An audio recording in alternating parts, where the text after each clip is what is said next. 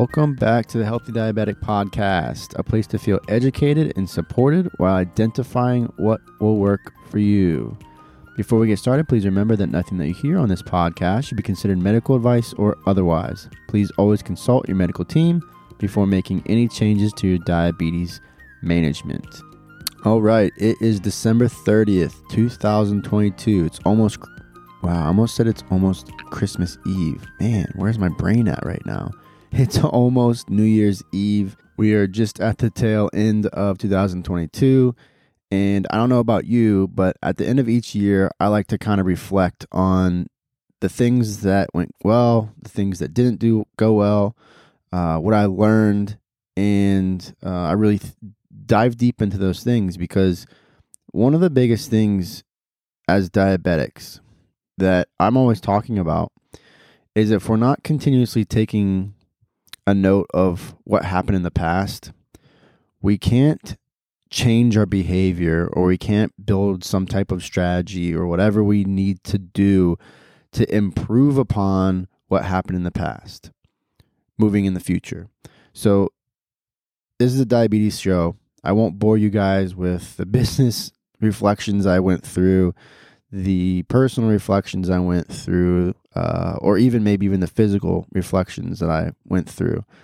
But I will take the next 20 minutes-ish and explain these diabetes reflections that I really came across in meditating and reflecting. And I didn't really do much meditation because I'm not really a meditating guy, but I did do a lot of searching. I don't want to call it soul searching because it wasn't really that type of work, but it did do a lot of thinking, a lot of writing, and a lot of thinking about stuff.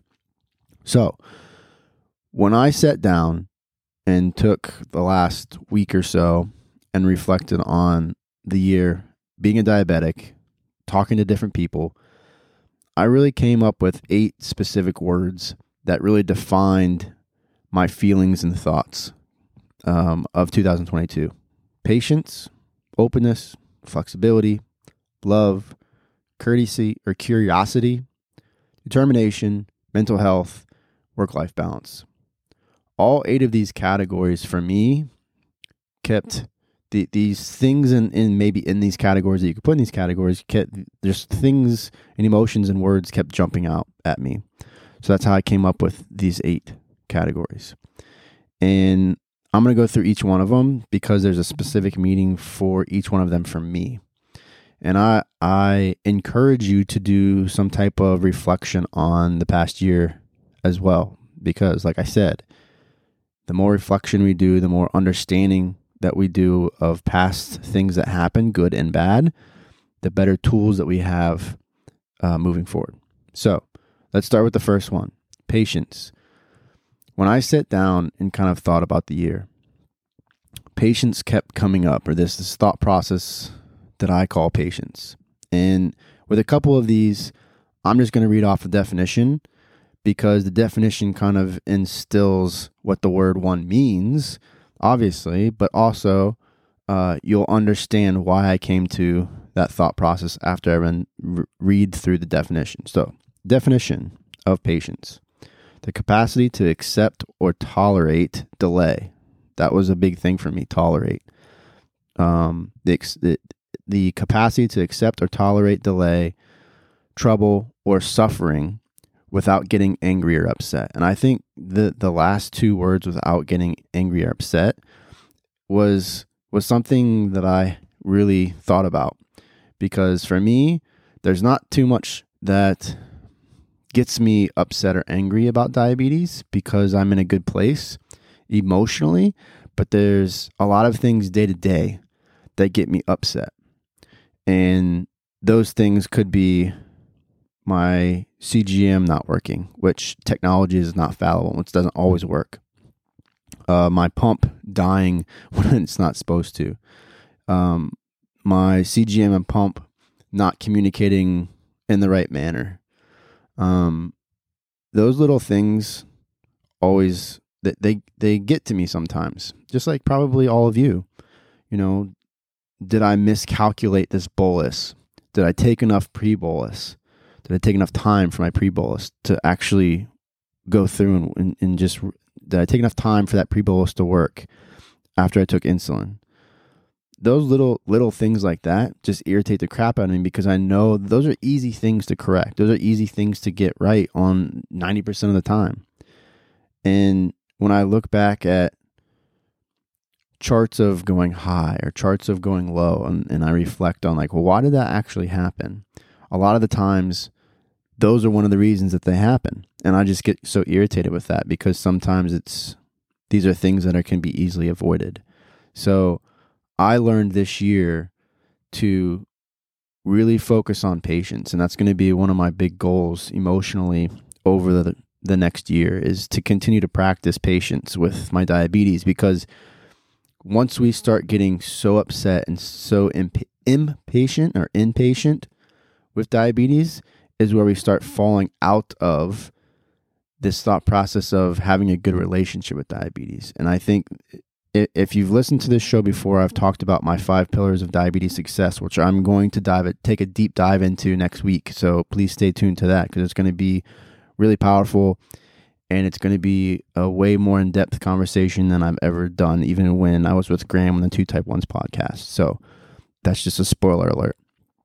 But when I think about patience, it's just one of this concept that I needed to do a better job at, because it kept popping up when I was reflecting on the year. So patience, it's important. You got to be patient with yourself, with your diabetes, and even with other people.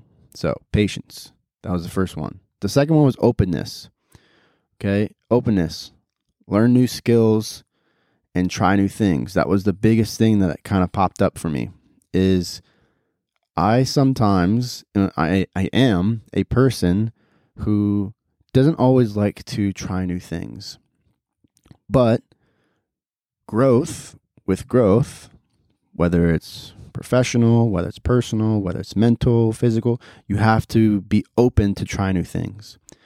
And there was certain times of the year that I was open to try new things. And then there was other times of the year where I was like, no, barriers are up. I'm not trying new things. I know what works for me. I know I know what works for me. So why am I going to change things? And the interesting piece with this was moving from the Tandem pump to the Omnipod. I was always thought like this, the Tandem pump is amazing. So if you're on the Tandem pump, or if you're on the Omnipod pump, or heck, if you're on Medtronic, whatever works for you is great. But I wanted to just try out the Omnipod. I had no idea how this was going to work, how this was going to go down. I tried it for the first day, and I got an error message. I was like, damn it. All right, let me give it another try. I tried it the second day, and the adhesive, I couldn't get the adhesive to work. I put it on, and then the adhesive would roll up, which happens all the time, even with the Tandem pump. So I got frustrated. I wasn't practicing patience. And then the third time, I put another one on and got on automated mode, because I did the Omnipod 5, and it worked great. And it solved some of my problems that I was having in the evening that I couldn't necessarily solve or couldn't figure out how to solve with the Tandem pump. And I will also add with that one of the reasons I think I was having issues with the Tandem pump is because I think my sensitivity was set too high. It was set at 70, and I lowered it to 60. I obviously connected with my medical team and asked them questions about it, asked them if that was a good idea to do. And as a team, we decided it was. So I changed my sensitivity, and everything changed. So that's a good example of, like, if you're struggling with MDI, if you're struggling with pump therapy, there's a reason why you're struggling. And I made the decision to connect with my medical team, and then we came up with a decision together, right? And that's what your medical team's for. So that was the second one, being open to trying new things. And it worked out really well for me. The third one was flexibility. Flexibility is the quality of bending easily without breaking. That's the physical definition if you're like into fitness, right? So we are able to bend easily without breaking. That's good. We don't want to break. The definition that I really looked at was the ability to be easily modified, willingness to change or compromise. So those last two were big for me when I kind of thought about flexibility. I wasn't thinking about it as a physical thing. I was thinking about it more of a mental thing, right? The ability to be easily modified, willingness to change or compromise. As it was important for me to be open. It's an important distinction to understand, to be open to something and then also compromising what you're doing right now to experiment and change. And that's what I had to do. And again, both of those things kept popping up for me, making sure that I was in a place where I could be open, but also be in a place that I had a willingness to change or compromise, because I think it's really important. Those two is important to understand. Is you can be open to something, but if you don't have a willingness to change, then it doesn't matter. So the flexibility piece and openness was kind of went a little bit hand in hand for me, but you get the idea. The fourth one, which is out of this list, as one I think I do really well, at least with my diabetes, but it's important to bring up because I still believe it's the foundation of everything, and that's love. Love myself with diabetes, not hate diabetes, not fight against diabetes. If you're new to the show, welcome. But if you're not new to the show, I'm sure you've heard me say multiple times that you have to have a good relationship with diabetes. And that can mean so many different things to each person. That's why I love my 5 pillars, because it's not a black and white approach. It's not like it's this, or this. It literally is what works for me in each category. So 4, love. I continue to practice every single day to love myself with diabetes and not hate diabetes and not fight against it. Because once we start fighting against it, all hell breaks loose. All the barriers, all the things that we work to be okay with and do and function as a diabetic every single day start breaking down. So that was a big one. That's always been a big one for me. But again, it's something that I think is very important. 5 was curiosity. This is something I think that goes with openness, but I'm always curious to not just try new things, but I'm also just curious on what other people are doing. I've watched the diabetic world for a long time, right? I've been a diabetic for almost 15 years, I believe, 13 years, something like that. And when I started coaching people, or started at least talking to diabetics about being diabetic, and started coaching diabetics in the realm of weight loss and fitness, it was apparent to me that there was something wrong in the way people kind of viewed diabetes. And I always had a curiosity about that. I've also always had a curiosity of what is working for other people. I think that I am very obsessed with that specific thing because it took me a long, long time to figure out what works for me. And it's not this, it does, and let me preface this when I say that when we're trying to figure out what works for us, it's also important to understand and know that just because you've figured out what works for you doesn't mean that that's not going to change, right? If you're a young person and you move into adulthood, it's 100% going to change. For me, a whole bunch of stuff changed when I had kids because my routine's different. All kinds of stuff changed. So that's an important piece to understand, that like when we find out what works for us, that it's not always going to be the same. And that piece of curiosity and being very curious about what other people do, because I learned so much about what other people are doing, other influencers in the space, my friends, my family members, like conversations that I have with people that aren't even diabetic, that things that they do, right? Jason Tharp was on the podcast, I think 3 or 4 weeks ago. And he has brain cancer. He's been fighting brain cancer for over a year. He's cancer free right now. But the things that he was dealing with gave me insight to how mentally I could deal with diabetes, because in a sense, they're interlinked on how we deal with those diagnoses and how we deal with it. The day-to-day is totally different, but how we view it and how we view ourselves in society, how we view ourselves with our friends, do we hide diabetes? Do we not hide? All of these things are important to understand. And for me, it's the curiosity of it is so fascinating. So that was one thing that kept popping up as well. The next one was determination. At the start of, I don't know, maybe halfway through the year, I was determined to get my A1C down to a 6 or lower. I was determined to do that, not by changing up everything I do, but taking a deeper look at my time and range. Because at the time, my time and range was all over the place, right? So because my time and range is so tight, right? I've got, in my CGM, I think the low end is 80 and the top end is 150. So I'm getting alarms all the time if I'm not within that range. But that's what I like. That's what works for me. Some other people want their range a little bit wider.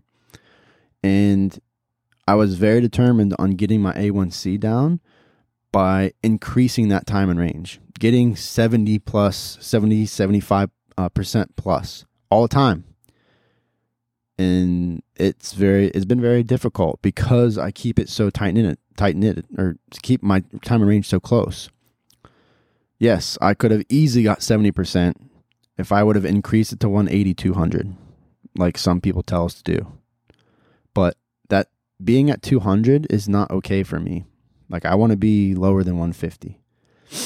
When I create the right consistency for me, being under 150, then I'm going to move it to 140, and then I'm going to move it to 130. These are the things that I think about with my diabetes management, because if I just keep it at one range all the time and never try to improve upon that range, then those numbers could be all over the place. At least that's what happens to me. The other thing with determination is I was determined to experiment. I was determined to watch what other people's experiments were doing. And I could only have done that if I was trying to be open and flexible to what was going on. The second to last one, so number 7, is mental health, right? So my mental health is pretty darn good with diabetes. I've struggled with a lot of other things over my life, but for the most part, my mental health is pretty darn good with diabetes. I don't fight against diabetes. I embrace it. It's part of who I am. But it could always be better. And as I was reflecting on the year, mental health kept coming up. Not necessarily because of diabetes, but because of other things that were happening in my life. So, mental health is a big thing. We all know that. What are we doing to improve upon that mental health? The last one is work-life balance. And this was an interesting one that kept coming up, especially when I was thinking about mental health, because I know that I don't spend enough time at home. And the time that I do spend at home isn't always engaging, because I'm thinking about other things.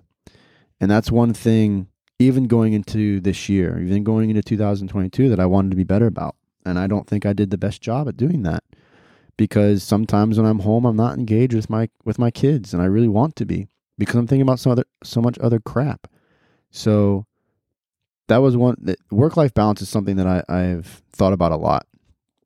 And I've read books, listened to books that talk about work-life balance is doesn't exist, right? You can't have a good work-life balance. But then I've also listened and read books that disagree with that say you can. And ultimately what I think is it's up to the person, right? And how you define, just like anything, how you define work-life balance. What is it for you? For me, it's like a 60-40 thing that I want to be a little bit closer to a 50-50 thing, right? It's more 60 work and about 40 life. And then the other thing I think you need to kind of define for yourself that I didn't really think about until I really reflected on this year was when we talk about work-life balance and in the life category, what does that mean for you? Because there's personal, there's family, there's friends, there's spouse, there's kids, there's all these different categories in that whole life thing. And all of those things could have different percentages of that life percentage, right? If work is 60% of my life and the rest is everything else, I know for sure that I'm not spending enough time on myself. I know I'm not spending enough time connecting and being engaged with my friends. I know I'm not spending enough time connecting and engaging with my family. I'm spending most of my 40% of that work-life balance on my wife, on my kids, somewhat on trying to be present at my house. And whatever I'm doing doesn't even have to be with the girls. Could just be like, get cleaned up, or let me do this, or whatever it is. Let me do some yard work, or let me make sure that the yard's mowed, or whatever it is. So I think that that's an important piece. When I think about work-life balance, that's what I also think about. In my life category, what percentages of that life category of all of the things that are important to me, and all of those things that I listed are important: family, friends, my girls, my house, my personal well-being, like all of those things are important to me, but I don't give the same energy on all of those. But I give a lot of energy on my career and work. So I think that's something, if you're struggling with work-life balance, and let me also preference this. Just because I'm talking about work-life balance, that doesn't mean it's not the same as like if you're an athlete, right? Are you an athlete and you're a young athlete and you're still in middle school or high school, but then you play 3 or 4 sports and you're constantly on the road playing in a tournament, your parents are constantly driving you all over the place. If you're someone like that, it's the same idea, right? Your work is your sport, your practice, your competition, and your life is everything else. Going to school, being with your friends, being with family at home, playing video games, watching TV, watching your favorite episode, whatever it is. It's the same idea. And what is the energy that you want to put towards all of those things? I think that's an important piece. So those are my 8 categories of reflection for the year: patience, openness, flexibility, love, curiosity, determination, health, mental health, and work-life balance. I encourage you to think about the year. You don't have to go into depth like I did. I'm just like that sometimes. And it's weird that I'm like that sometimes because I don't always do that. Like I don't always dive deep into my thoughts. But sometimes I do. And most of the time when we do these exercises, we get a lot of value out of them because we just get so much clarity on what's going on in our life. So I would encourage you to do this exercise. You don't have to, but I encourage you to, because it's really going to give you some clarity on what's going on. That is all the time that we have for today. Thank you so much for listening. I hope this added some value for you. I hope this sparked some ideas on how to start thinking about diabetes. Next week, please tune in to next week. Tell your friends that are diabetic, whoever it is, because I think next week's gonna be a really powerful episode. I have created a 10-week program that I'm just getting ready to launch in 2023, which I'm super stoked about. It's going to be a 10-week program on diabetes management, on how do you figure out what your 5 pillars are. And the start of that process is going to be next week on this show, because I'm going to take that 5 pillars idea. We're going to do a deep dive, and then I'm going to basically teach you how I think about, or how I take people through how to build their 5 pillars. and it's going to be a really cool thing. So don't miss next week, next Friday. I don't even know what the date is. It's the first week of January. Tell your friends to tune in on that Friday, and we'll get it going. So thank you so much. It's been a pleasure talking to all of you as always, and I will see you next week.